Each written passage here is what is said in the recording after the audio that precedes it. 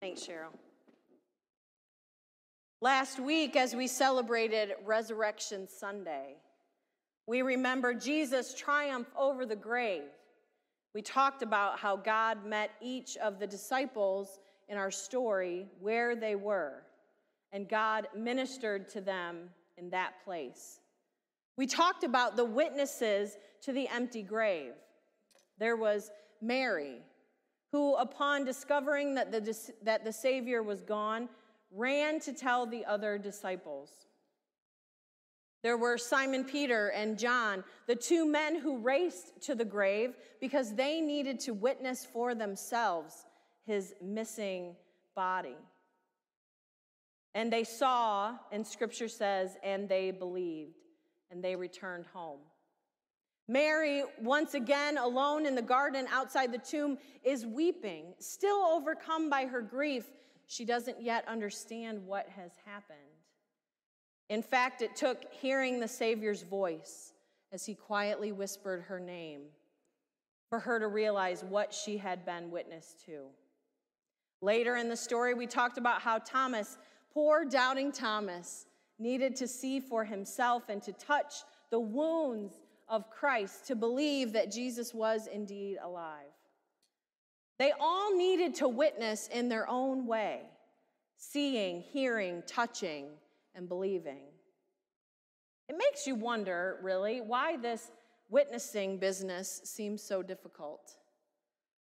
Why did they have to see to believe? Why did she have to hear to believe? Why did poor Thomas have to see for himself, touch the very wounds of Jesus? What is the problem? Why did they all have to do it their own way? Well, imagine for a moment that it were you in their place. You who were witnessing this story, the greatest story ever seen or heard or felt. Would you believe your eyes? Would you question? Would you believe if someone else told you about it? They had seen that Jesus had come. He had lived the life of a normal man. In Scripture, it says, someone said, "Isn't that Joseph's kid? We know him. He can't be the Savior." And then things began to change, and they witnessed that. Miracles began to happen. People began to follow him. He began to teach multitudes. Everything changed from Jesus being a typical carpenter's son to Jesus being the Messiah. And they followed and they believed, they learned as he taught. And then people became angry. The people in charge, the religious leaders, became very, very angry. And your witness to all of that, your witness to his ministry as it happened, your witness to the growing anger, and then your witness to the culmination of all of it. You've seen the miracles.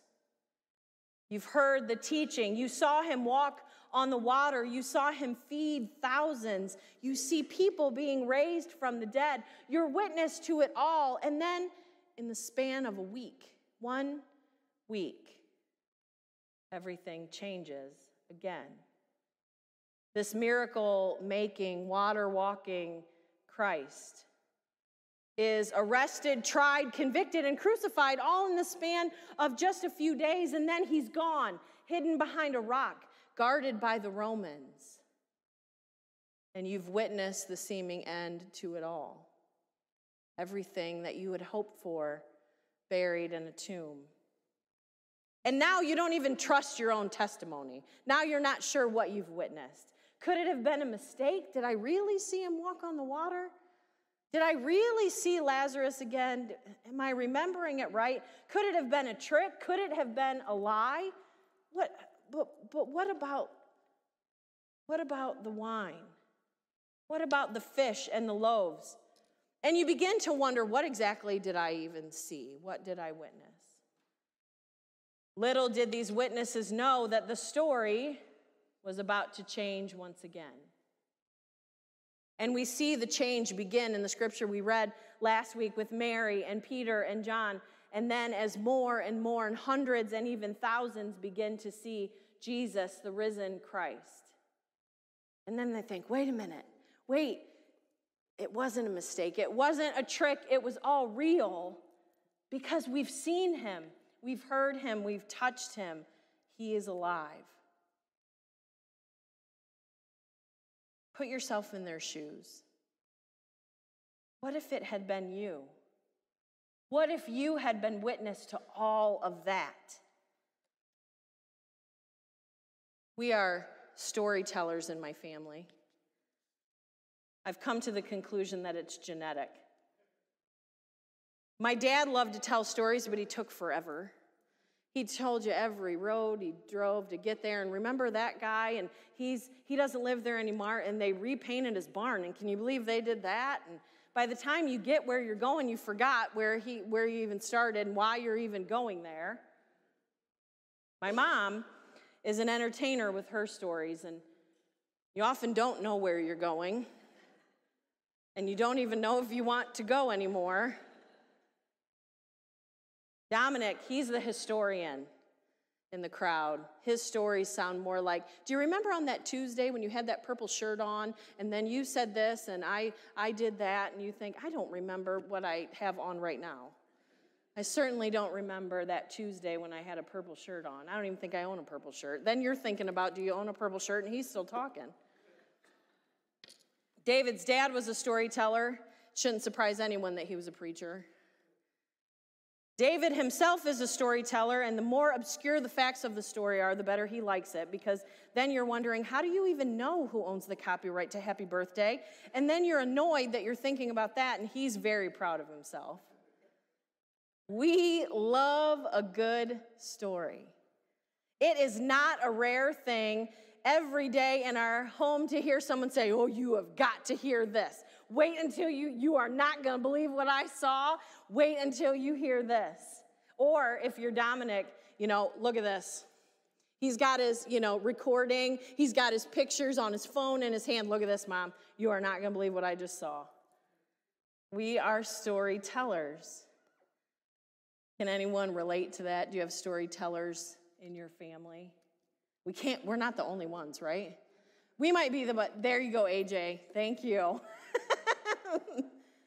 When you are witness to something, oftentimes you feel compelled to share what you've seen.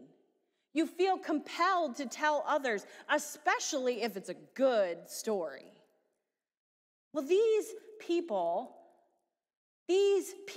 of ancient times, they were witness to something unfathomable.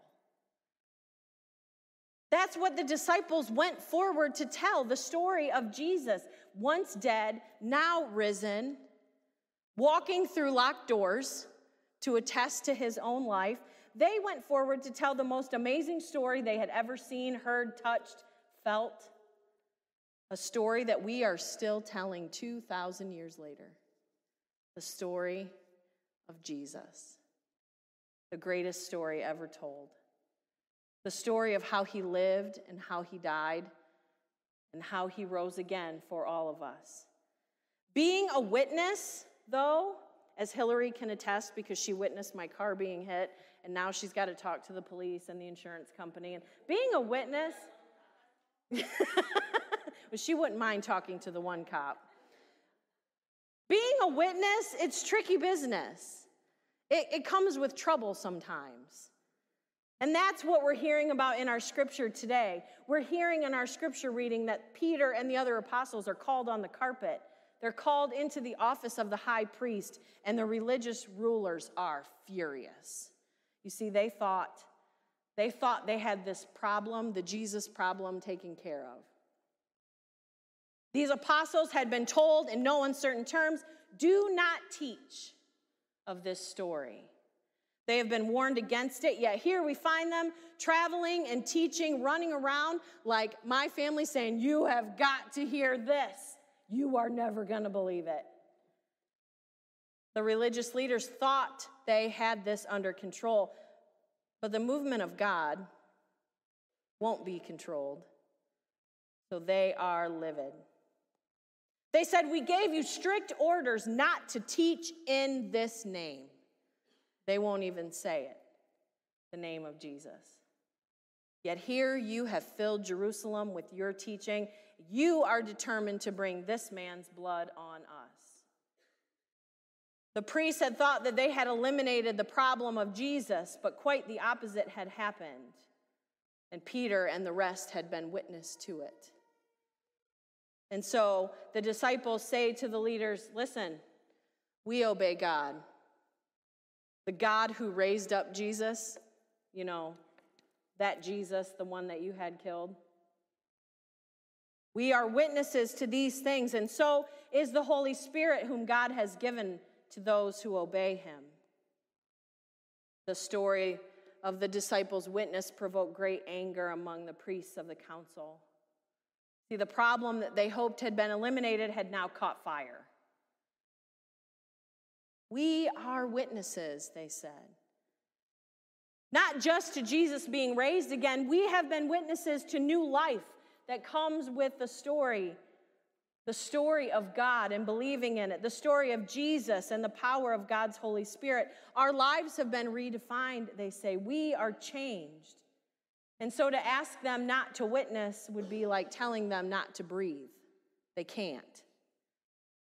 They have been empowered by the Holy Spirit of God to go and to witness to all that they saw.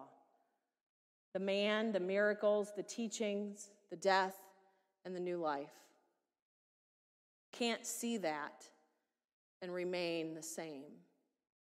You can't witness that and walk away unchanged. We are witnesses. We must testify. And I love the frankness of Peter. His mouth got him in trouble a lot. Seemingly no worry for him as he says, look, you're the ones that got yourself in this position. Jesus is alive, and I'm not going to make excuses for my brothers and sisters and I in teaching other people about him.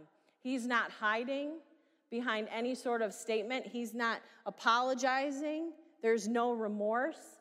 He's just calling it exactly like it is, because what other choice does he have? He says, I obey God.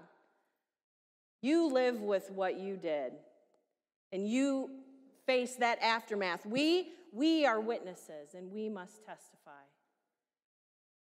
Peter declared in that moment that he was a witness to the story of God. He declared that his fellow disciples, his brothers and his sisters, were witnesses to the story of God.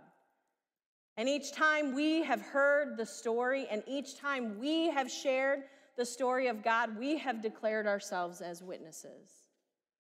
Not through our own power, but through the empowerment of the Holy Spirit. We have taken on the identity of a witness. So what will you do with that identity? Throughout Lent, we talked about doing random acts of kindness as our Lenten worship. Well, now Easter's come and gone. Now what? Now what do we do with ourselves? Now the real work begins. The work of Easter, the witnessing of Easter. In a world that thirsts for hope, we are witness that hope can be found. We are witnesses to the difference that God has made and will continue to make in our lives and the lives of those that we love. In a world that faces difficult day after difficult day, we can be witnesses that difficult days can be overcome, or at least made bearable, because of the presence of the Holy Spirit. In a world that is desperate for miracles, we are witnesses to God's movement every day. The modern day miracles that we are privileged enough to witness. You know, I used to think it would be easier if we had just been with Jesus when he was alive. I used to think, well, if I could just have been there, then it would be a lot easier to witness. But as I learn more and more about the disciples and I see their struggles, and even though they lived with the physical manifestation of God, they struggled. They didn't get it. But God continued to show them. And Jesus continued to teach them, and the Holy Spirit continued to empower them. And so when we struggle, which we will, with our witness, God will be faithful, And Jesus will lead us, and the Holy Spirit will continue to empower us to see and witness the miraculous work of God in our world. We are witnesses. But a witness is only as good as his or her testimony. If we haven't accepted the gift of grace fully offered by Jesus, then we can't witness to the change that God has made in our lives. If we're not studying the story, then we can't witness to God's history. If we're not actively seeking God and watching for modern-day movements of the Spirit of God, then we can't witness to God's working in our lives. You see, there's two sides to this story that we heard today. Those who witnessed and chose to ignore what they saw. And there are those who were running around saying, "Oh, have I got a story for you? You're not going to believe it, but it's great." The story doesn't change, only the witnessing. Which side of the fence are you on? Which side will you choose? Will you choose to see the good in the world, the God in the world? I'm with Peter. I'm going to try to be a witness. I'm going to try to witness to the glory of God, to the rising of Jesus Christ, to the empowerment of the Holy Spirit. I am going to try to witness to the goodness of God until all people hear. And all God's people said, amen.